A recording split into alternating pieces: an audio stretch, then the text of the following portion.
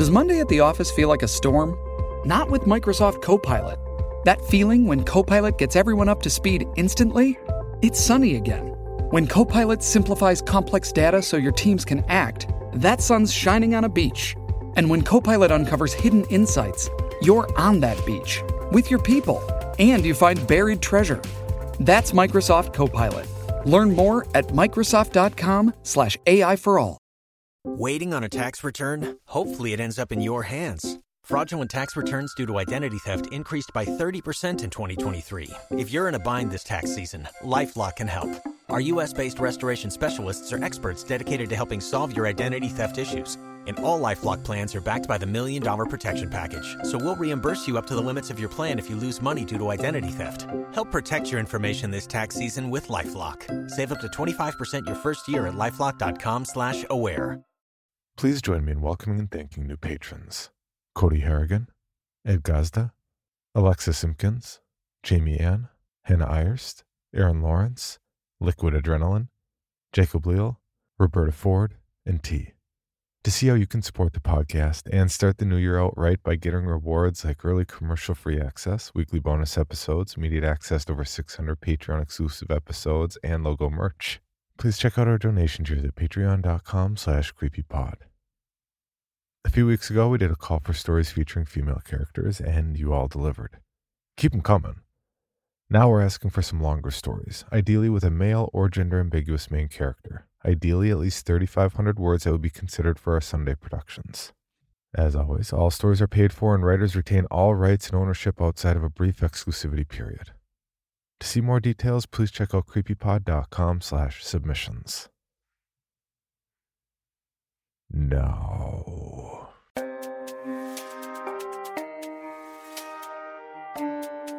This is Creepy, a podcast dedicated to sharing the most famous, chilling, and disturbing creepypastas and urban legends in the world. Whether these stories truly happened or are simply fabrications is for you to decide. These stories may contain graphic depictions of violence and explicit language. Listener discretion is advised.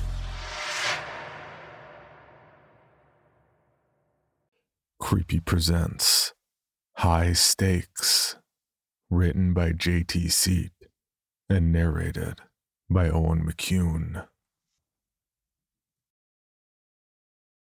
As a boy, I'd enjoyed roving through the country cemetery past its oldest stones, wondering if Indians had killed any of the deceased.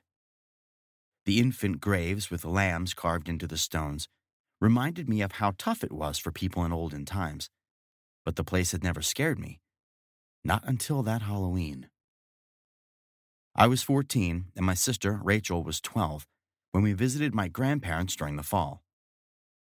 My parents and we two kids lived in the city, but we had a passel of relatives who lived outside a little town where the cemetery was. Two of our cousins, their parents, and our ailing grandparents lived together in a farmhouse.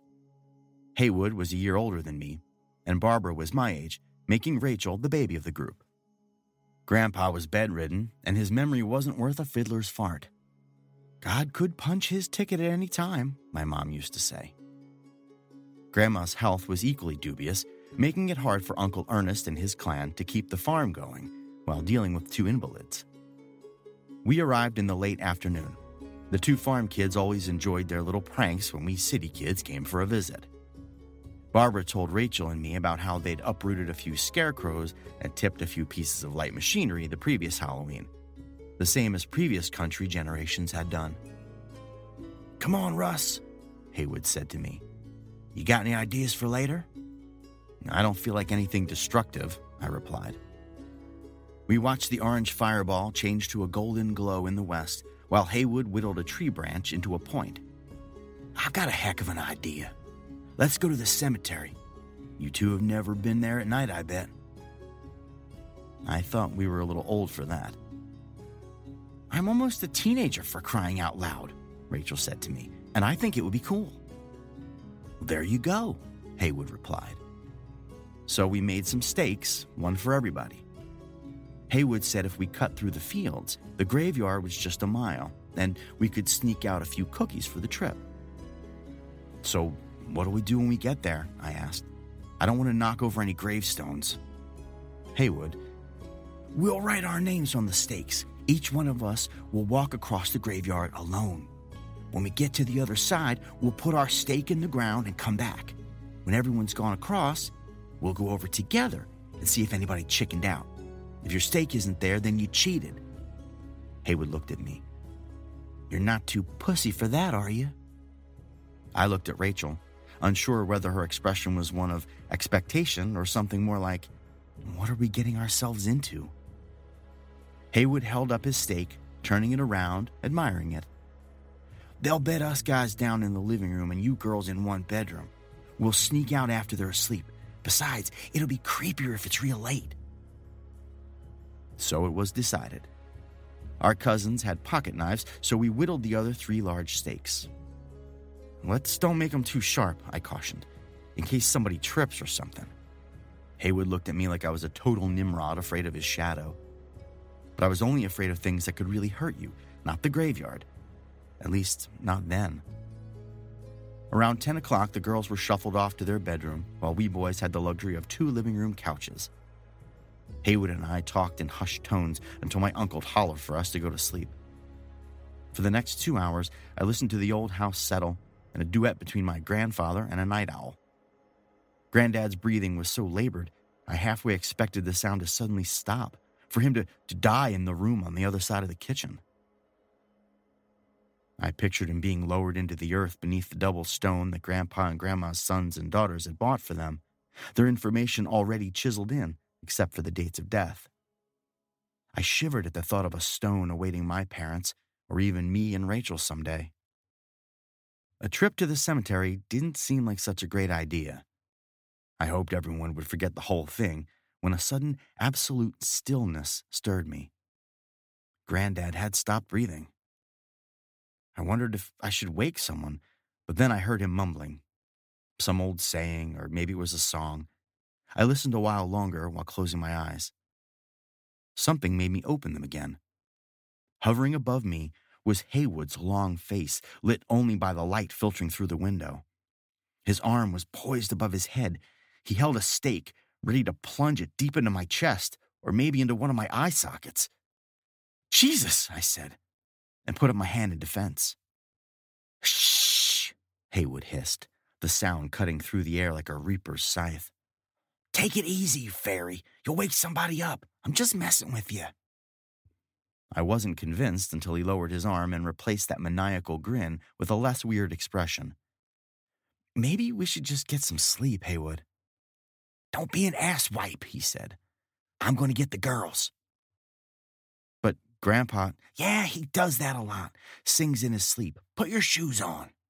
The bed springs squeaked like stepped-on mice while I grudgingly laced up my tennis shoes. When the girls entered the room, poor Rachel was yawning. I wished we could forget about our little adventure. The girls were dressed in long nightgowns that flowed down their forms like liquid moonlight. The gown must have embarrassed my sister, but she was determined not to complain about what inconveniences had to be endured at Grandma's house. We stealthily left and didn't speak until we were a good 100 yards from the house. The temperature was pleasant and didn't afford a reason to call this thing off. I'd never felt overly protective of Rachel, but on this night, she looked tired and fragile. She asked about the cookies. You want a picnic or an adventure? Haywood sneered, and so we wouldn't forget it was Halloween. I'm following you, in a ridiculous baritone voice. I'm getting closer, closer. Gotcha, he said as Barbara grabbed Rachel from behind. She let out a squeal to their delight and drew her arm back like she might hit Barbara, but then she laughed. By this time, an air of expectation was endemic. Long fingers of a cloud in front of the moon cast ominous shadows as the 6 of us trundled a 1/4 mile through a harvested field, complete with a menacing scarecrow. I half expected the ugly thing to raise an arm or shake a leg as we passed, serving as a sentinel to something more dangerous further along. Eventually, we were safely through the field and 2 barbed wire fences. The moon continued to shine fitfully through the scattered clouds, illuminating our path. For a moment, I thought I saw a distant light up the gravel road leading to the cemetery. "Did you see that?" I asked the others, but it had already winked out. "Maybe the Headless Horseman," Haywood said.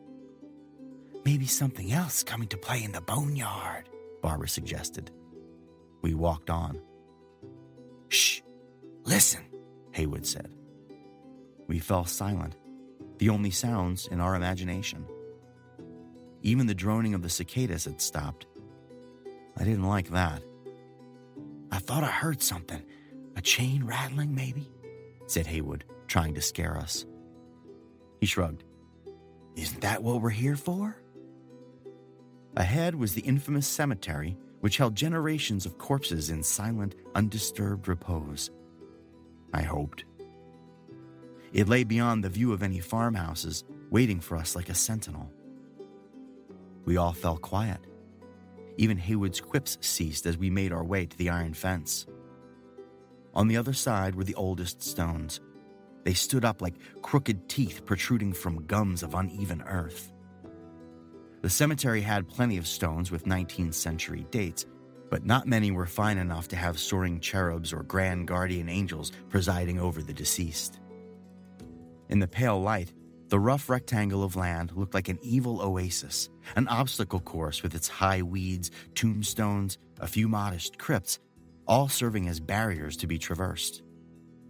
We hunkered down in the dirt and scrub grass.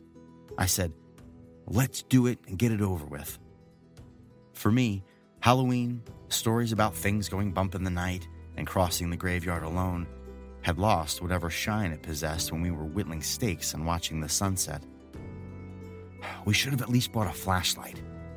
"Nah, the girls would be easy to see in their nightgowns," Haywood answered.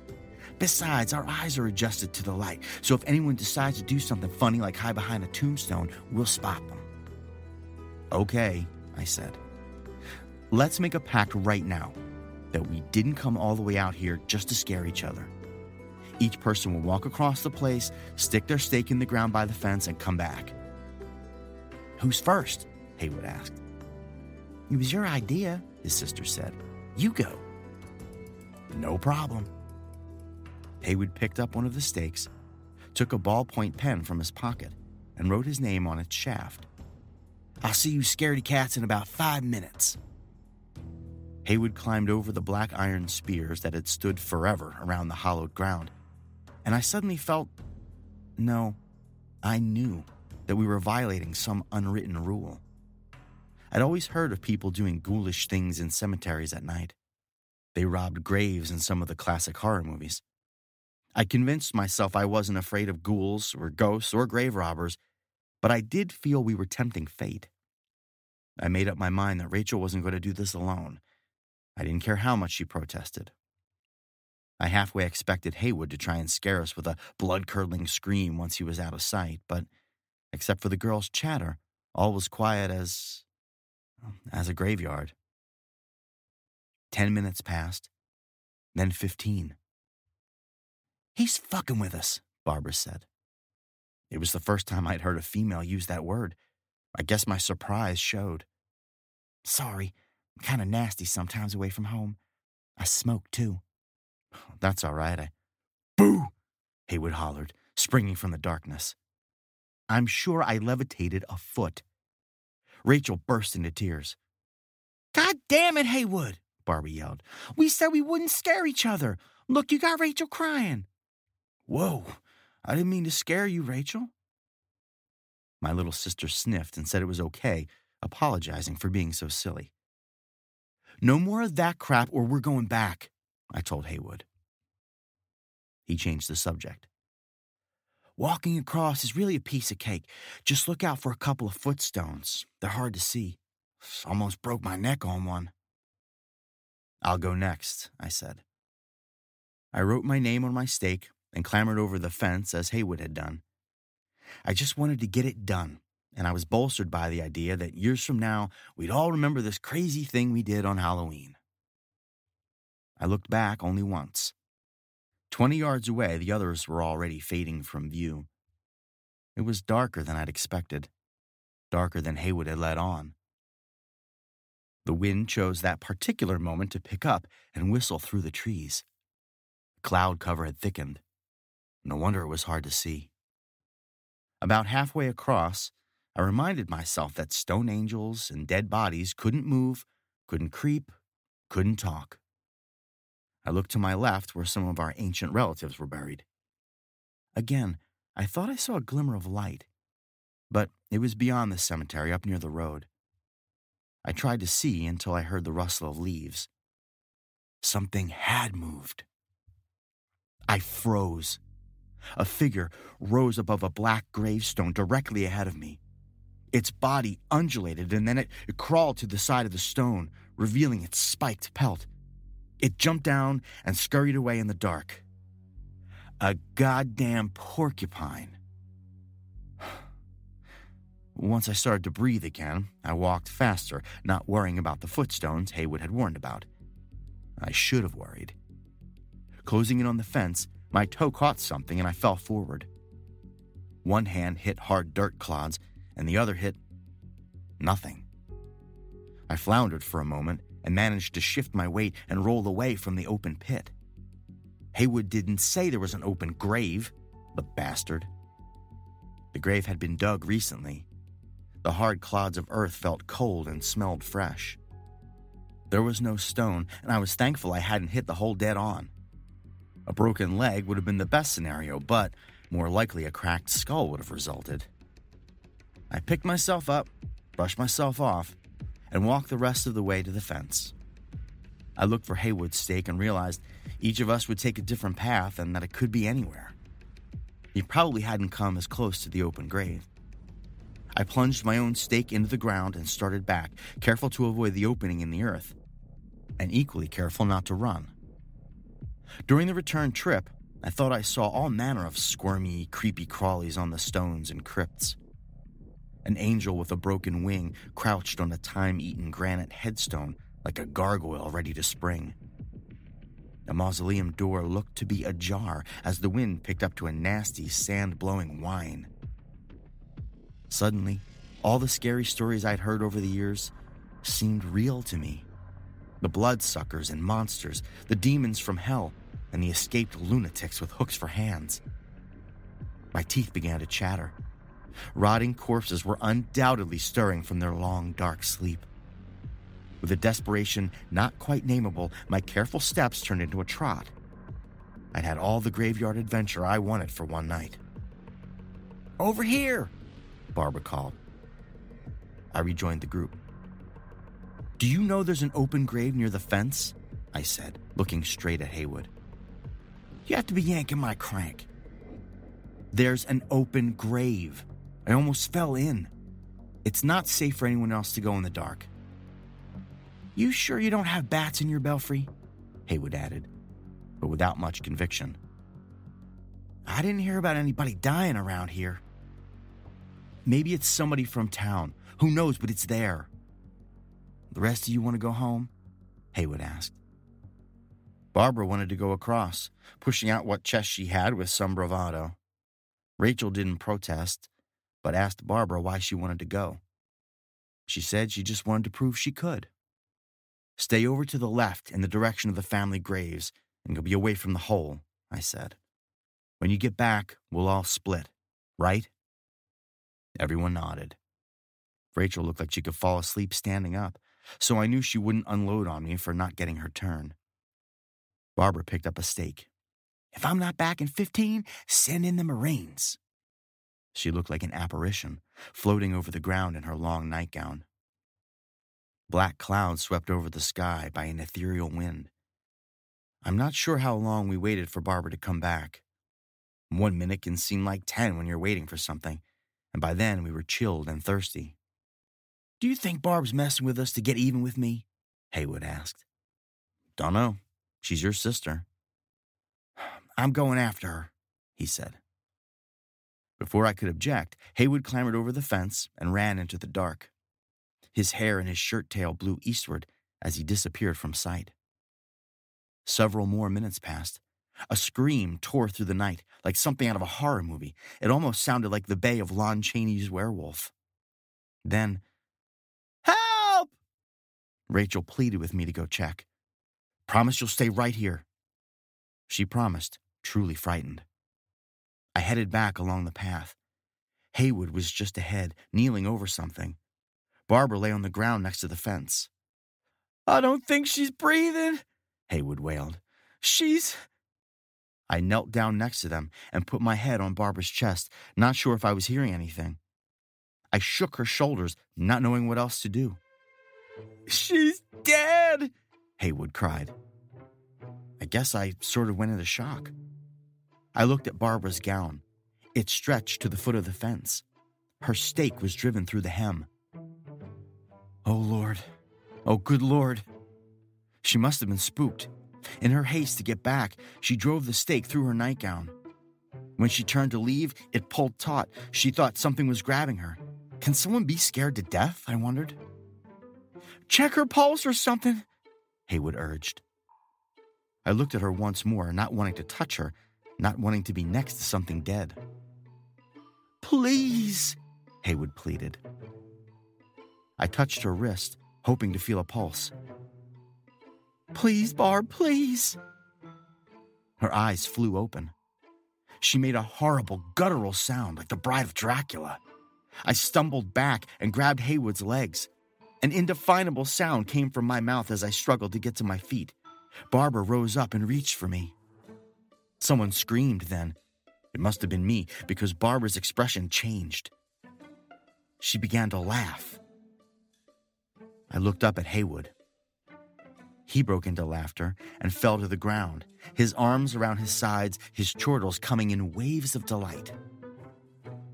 I looked back at Barbara, who'd lain back down, tears of amusement streaming down her temples. The sound of their laughter surrounded me. "You should have seen your face," Haywood managed to choke out. You look like you'd seen it." He couldn't continue, rolling in the dirt, holding his sides, yucking it up.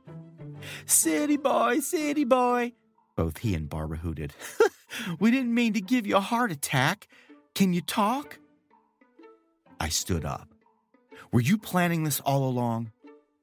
"Just when you went across, me and Barb decided the night was too boring." The two of them were now at the giggle stage.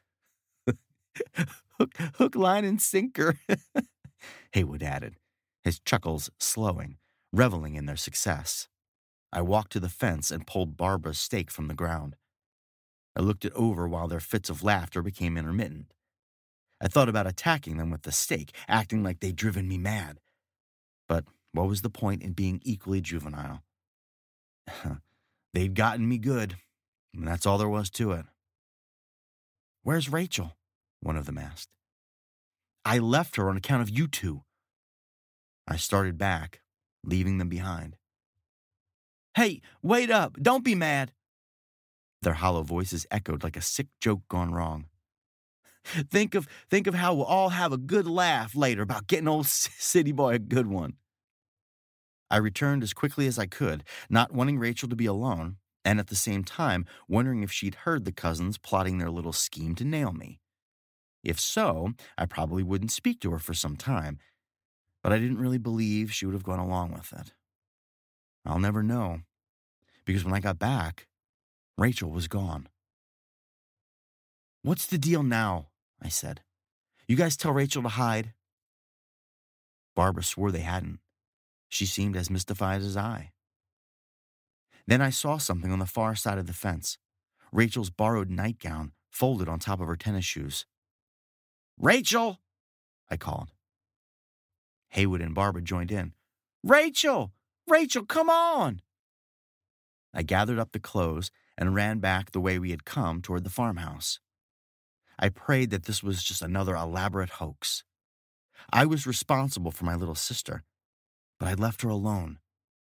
I prayed she would be at the house waiting for us. That has to be it, I thought. She was scared and decided to come back by herself. It would sure give us a scare, me most of all, a lot better than what the cousins had pulled. But as hard as I tried to believe it, I couldn't picture my 12-year-old sister running through the countryside without clothes, with no shoes. The devil had her. making me pay for my negligence. With my heart hammering, fit to break free of my chest, I ran all the way to the house. Everyone was up. "Is Rachel here?" I almost screamed. They all looked at me queerly. "Where have you been?" my father asked. I stood there clasping Rachel's clothes against my chest, wondering what else had happened. "Your grandmother passed away during the night, Russell." He fought back tears. "Where is everyone?" I could hear my grandfather singing a tune in the bedroom.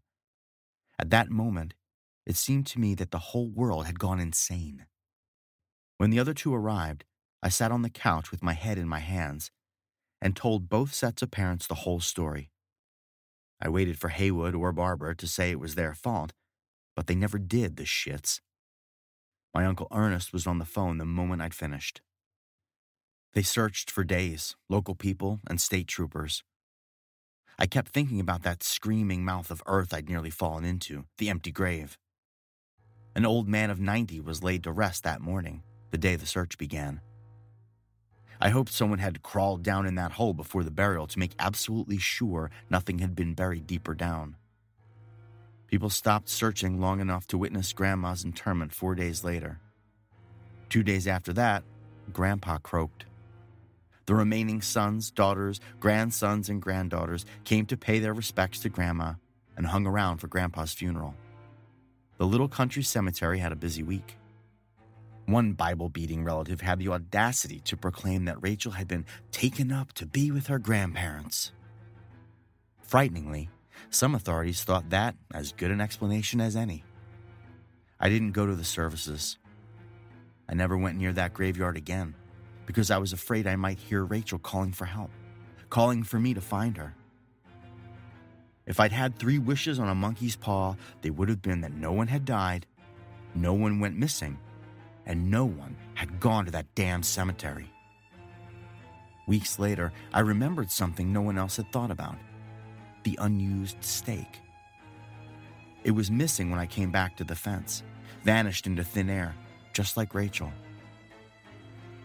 Things were never the same between my family and my cousins, nor between my parents and me. Even though they never accused me, I served a penance for my role in Rachel's disappearance.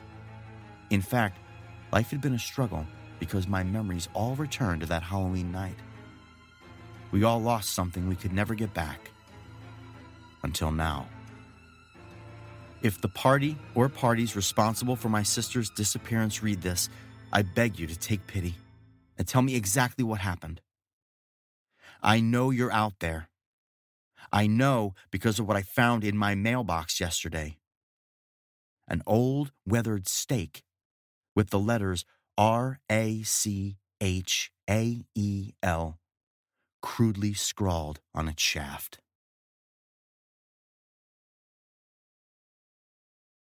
Hello, Bill Band here from the All 80s Movies podcast to tell you about Factor Meals. Eating better is easy with Factor's delicious, ready-to-eat meals. Every fresh, never frozen meal is chef-crafted, dietitian approved, and ready to go in just 2 minutes. You'll have over 35 different options to choose from every week, including Calorie Smart, Protein Plus, and Keto. Also, there are more than 60 add-ons to help you stay fueled up and feeling good all day long. Get as much or as little as you need by choosing your meals every week. Plus, you can pause or reschedule your deliveries anytime. We've done the math. Factor is less expensive than takeout, and every meal is dietitian approved to be nutritious and delicious. What are you waiting for? Get started today and get after your goals. Head to factormeals.com/80smovies50 and use code 80smovies50 to get 50% off. That's code 80smovies50 at factormeals.com/80smovies50 to get your 50% off today. You've worked hard for what you have. Your money, your assets, your 401k, and home. Isn't it all worth protecting? Nearly 1 in 4 consumers have been a victim of identity theft. LifeLock Ultimate Plus helps protect your finances with up to $3 million in reimbursement. LifeLock alerts you to identity threats you might miss. And if your identity is stolen, your dedicated U.S.-based restoration specialist will work to fix it. Let LifeLock help protect what you've worked so hard for. Save 25% off your first year on LifeLock Ultimate Plus at LifeLock.com/aware. Terms apply. For your bonus episode, Creepy presents Ghost Hunting, written by Kamal Anor. Chuck wanted to know if ghosts really did exist, so we trekked out into the woods following an overgrown logging trail. He told me to be quiet as we went because he didn't want the ghosts to know we were coming for them. Chuck believed he had to catch them when they weren't expecting it. Otherwise, there'd be nothing but air to look at. The cabin, he said, was where they liked to gather. Even the dead needed something to do, he would say when I asked why. So there we were, making our way up the hill on a cold October night. You could taste the decay in the air, the wet, mottled fat pumpkin gorged on sun and rain flavor. The sweet smell of death hanging in the air, burning away like a candle in a jack-o'-lantern's mouth. We said nothing as we made our way along the dirt path. I only knew Chuck was there ahead of me by the vague shape of his silhouette. He was so quiet I couldn't make out his feet touching the ground or the sound of his breathing as we went up the hill. Soon, we were before the cabin. It rose up in my mind like a gravestone sprouting out of the earth. Like a single rotten tooth, it stuck out at the top of the hill, sagging and leaning out of its brown gums. Chuck was my older brother, and I always looked to him with a younger sibling admiration. The kind that marveled at his success in all areas. Something for me to aspire to. If I could only be more like Chuck, I would be better prepared to face the terrors of the world. Still, for my own desires, I couldn't understand why my older brother had such a strange fascination with the occult. We entered the cabin. It was dark and smelled of termites and rot. There were no ghosts. The only thing to greet us, other than the smell, was an even stronger darkness. Like a shadow folded and layered on top of an even darker night. Chuck said nothing at first. And now I couldn't hear his slow movement to know he was there. "Close your eyes," Chuck whispered to me. I did as my older brother told me to do and closed my eyes. I strained my ears and focused on my other senses. At first, only a damp chill floated about my head. A silence stifled me, filling my gut with cold stones. The cabin had a faint tobacco smell that I'd started to detect. Like a fragrance that had been attempted to be scrubbed away, but was too baked into the skin to ever be lifted. Then I caught a faint sound that drove spikes into my belly. The sound of cards being shuffled, slowly moved by invisible hands. I trembled where I stood, feeling the cold spell welling in me like I was freezing and becoming hollow inside. The wind gasped outside, and we heard the dry voices of the leaves sweep about us. I continued to keep my eyes shut and focused on my hearing and scent. There was a chime that I heard somewhere in the cabin, like glasses kissing in a toast to good health. Chuck and I stood separated by a matter of a few feet, and I wasn't sure if he could hear or smell what I witnessed. Neither of us spoke. Even though we were separated by a meager distance, we might as well have been standing on separate continents, with nothing but darkness swallowing the space between us. Nothing jumped at us from the dark, and there were no ghostly shapes revealed by moonlight. "Chuck?"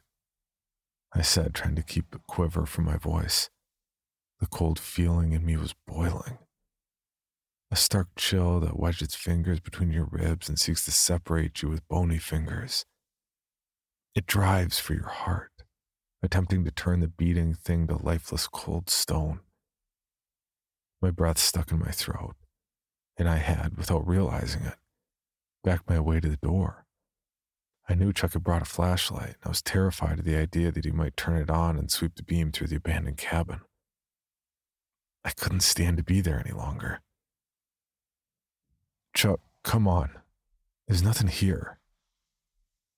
I heard Chuck move, and I jumped at how close he was to me. We'd both been invisible from the moment we entered the cabin. The way home was a lot better, but the cold feeling didn't relinquish its grip on me. Even after Chuck turned his flashlight on and the trees fell to the sides of our dirt road, I could sense the swirling uncertainty in my gut. I kept thinking to myself we shouldn't have gone there. We hadn't seen any ghosts, but that didn't mean they weren't inside the cabin. I said nothing and stared at my feet all the way home. For a long time, I lay awake in my bed. I couldn't shake the sounds I heard and the smells that rushed at me. Every time I closed my eyes, my mind ran to the top of the hill with the abandoned cabin. And this time, it was filled with ghosts. Like smoke trapped under glass, they wafted there in the doorway and behind the windows, each a ghost gray, pale, and sickly as the moon. I whimpered and shivered, knowing we shouldn't have gone there. In the coming weeks, Chuck started to complain about a black spot showing up in his vision. He'd blink several times and rub his eye, but he couldn't get the spot to go away. He started to become a lot clumsier, and he crashed his bike when we were out riding. I still loved him dearly as any younger sibling admires the older ones, hoping to emulate and become more like their older counterpart, but ever since that night at the cabin, Chuck was starting to change. It was gradual at first, like a slow-acting poison seeping into the bloodstream. Some time passed, and Chuck started to say that the spot wasn't going away, but rather growing. He now angled his head when he looked at you, and our parents took him to see a vision specialist. He wouldn't tell me much about the results of his doctor's appointment, and we started to spend less time together. Chuck started to spend a lot more time in his room. I struggled with the idea that the cabin was at fault for my brother's misfortune. Chuck became reclusive, and even his friends at school saw less and less of him. My parents were now taking him to doctor visits on a weekly, if not daily, basis. Now and then I'd see a strange look in my mom and dad's face, a look of pity that they had for Chuck. One day Chuck started yelling, and I could hear him tearing the basketball posters off his walls. Chuck had always loved sports, but over the time since our excursion to the cabin, more of it was disappearing from his life. One day it was raining, and rather than watch a show on TV or play video games, Chuck simply sat in our kitchen, head tilted, looking out the window. In this way, Chuck went through a metamorphosis. In my mind, I continued to believe it was all tied to the cabin. Something about the dark space had burned into his eyes a black spot, and that last of his vision was continuing to burn away like fire eating at the edge of newsprint. He seldom spoke anymore, and when he did, his voice rattled in his throat like a stone dropped down a well. My admiration for him held strong.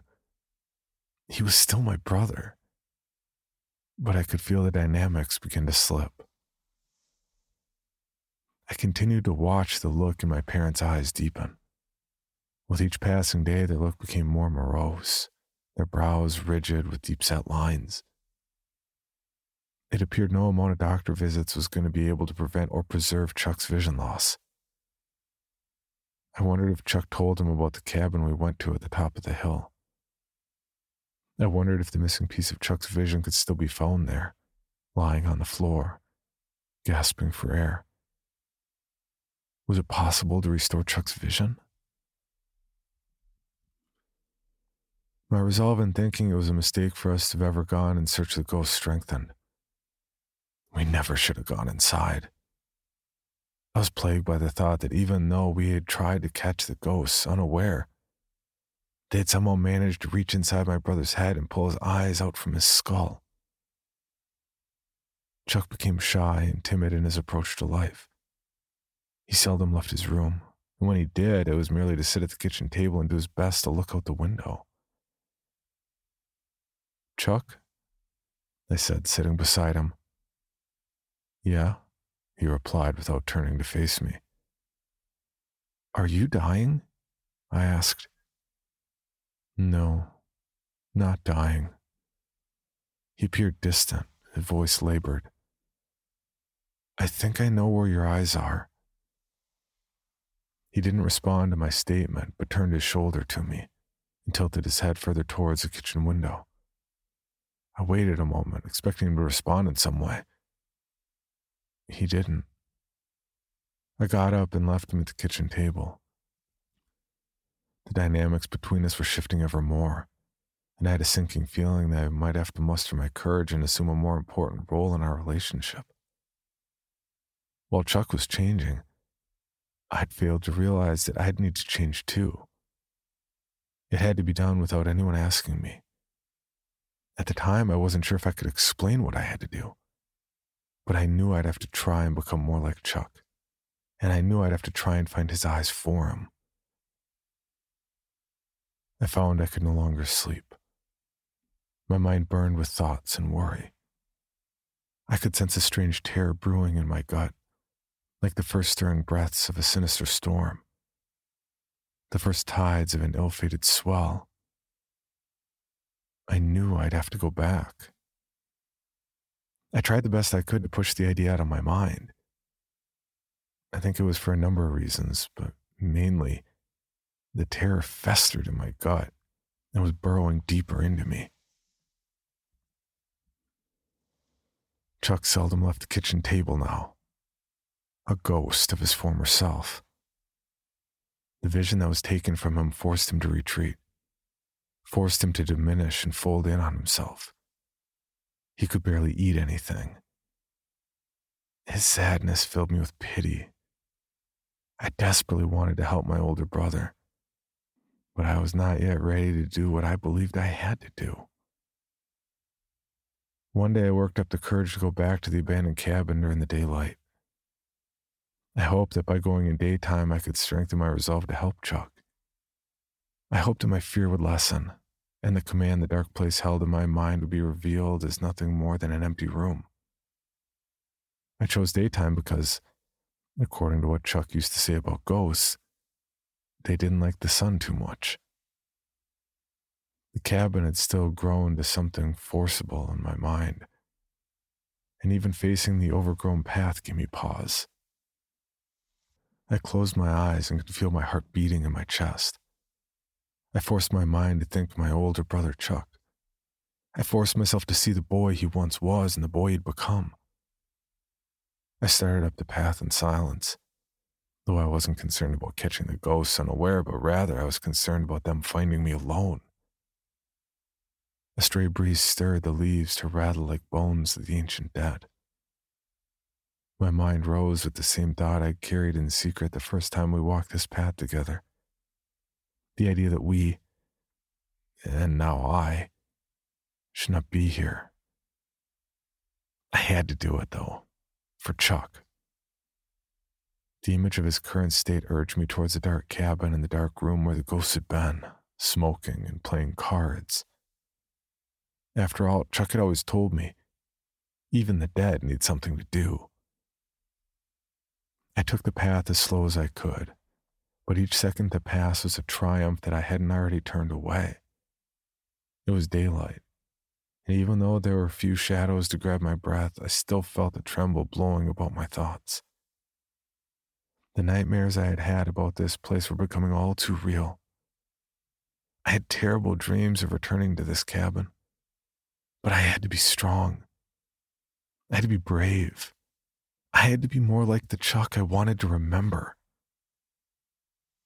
I looked down at my feet and stuck my fingers in my ears, humming to keep the dry-throated voices of the dead things brought to life by the cool October wind.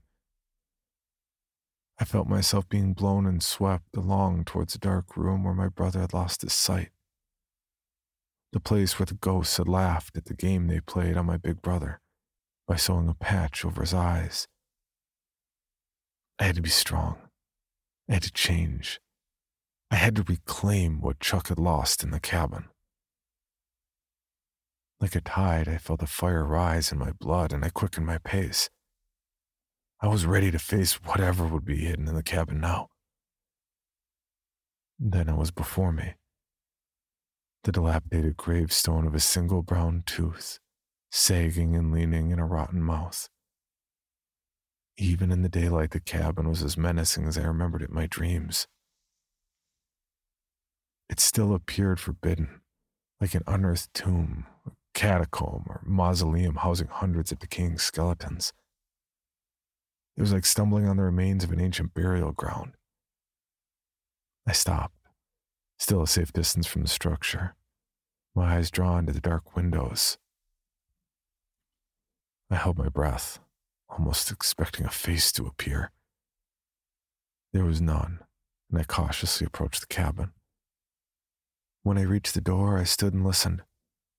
I tried to see if I could make out the faint sounds of invisible cards and invisible hands. I tried to see if I'd caught the ghosts unaware. This time there was no soft sound. But as I stood outside, with the sun shining through the windows, I heard a thud, like a ball bouncing again and again. I edged my way and crouched at the base of one of the windows. There was just enough light that passed through that I could make out two bright green balls bouncing up and down in the middle of the room. I watched, unable to understand how this could happen. The balls dropped and bounced in perfect time with one another, falling with a single note and rising back to the same height. I blinked and wondered if it was just some trick of the light. But as I watched, I started to see a boy appear like mist. He was pale and as young as Chuck. I realized the poor truth. I'd caught the ghosts unaware. Now there was something to see more than air. I continued to watch this boy bounce and play with the green balls. Then I watched in horror as he took both in his hands and popped them into where his eyes should be. He blinked, and the orbs fit neatly in his face. The green color faded to that of mist gray. I stifled a scream by covering my mouth. I fell backwards and rolled on the ground. I was hit by the harsh realization that this ghost had taken my older brother's eyes. The green of the balls was the same clear green of my older brother's eyes. Like a bell striking in a deep, dead of night, my fear returned, and the warning I told myself when we first came screamed in my head. I shouldn't be here. I ran, tripping and falling along the path, but I didn't stop. I ran blind, with my eyes closed, remembering the command Chuck gave on our first visit. Keep your eyes shut. So I did. I ran with my heart beating in my chest. I ran with tears welling in my eyes. I wasn't able to be as brave as Chuck. Even with his vision gone, I would always admire him. The dynamics of our relationship had been forever altered, but he would always be my older brother. I made it back home. I was breathless and shaking as I came inside. Chuck sat at the kitchen table, and I saw him smile as he heard me come in. I sat down next to my brother and took his hand. I couldn't return Chuck's vision, but I was able to tell him one thing for certain, that ghosts are real. For more information on this podcast, including how to submit your own story for consideration, please visit creepypod.com. You can also follow us at CreepyPod on social media and YouTube. All stories told on this podcast are done so through Creative Commons Share-alike licensing or with written consent from the authors. No portion of this podcast may be rebroadcast or otherwise distributed without the express written consent of the Creepy Podcast production team and the story's author.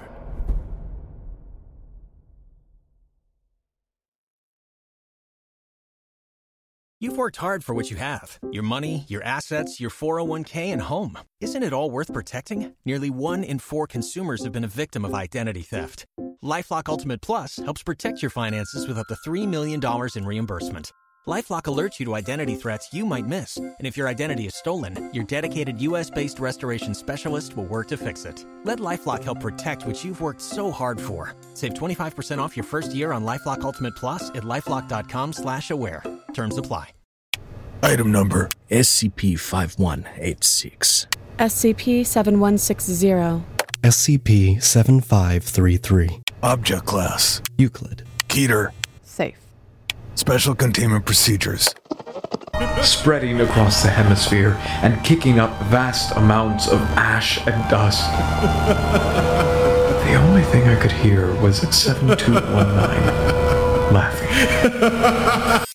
Do you remember your name?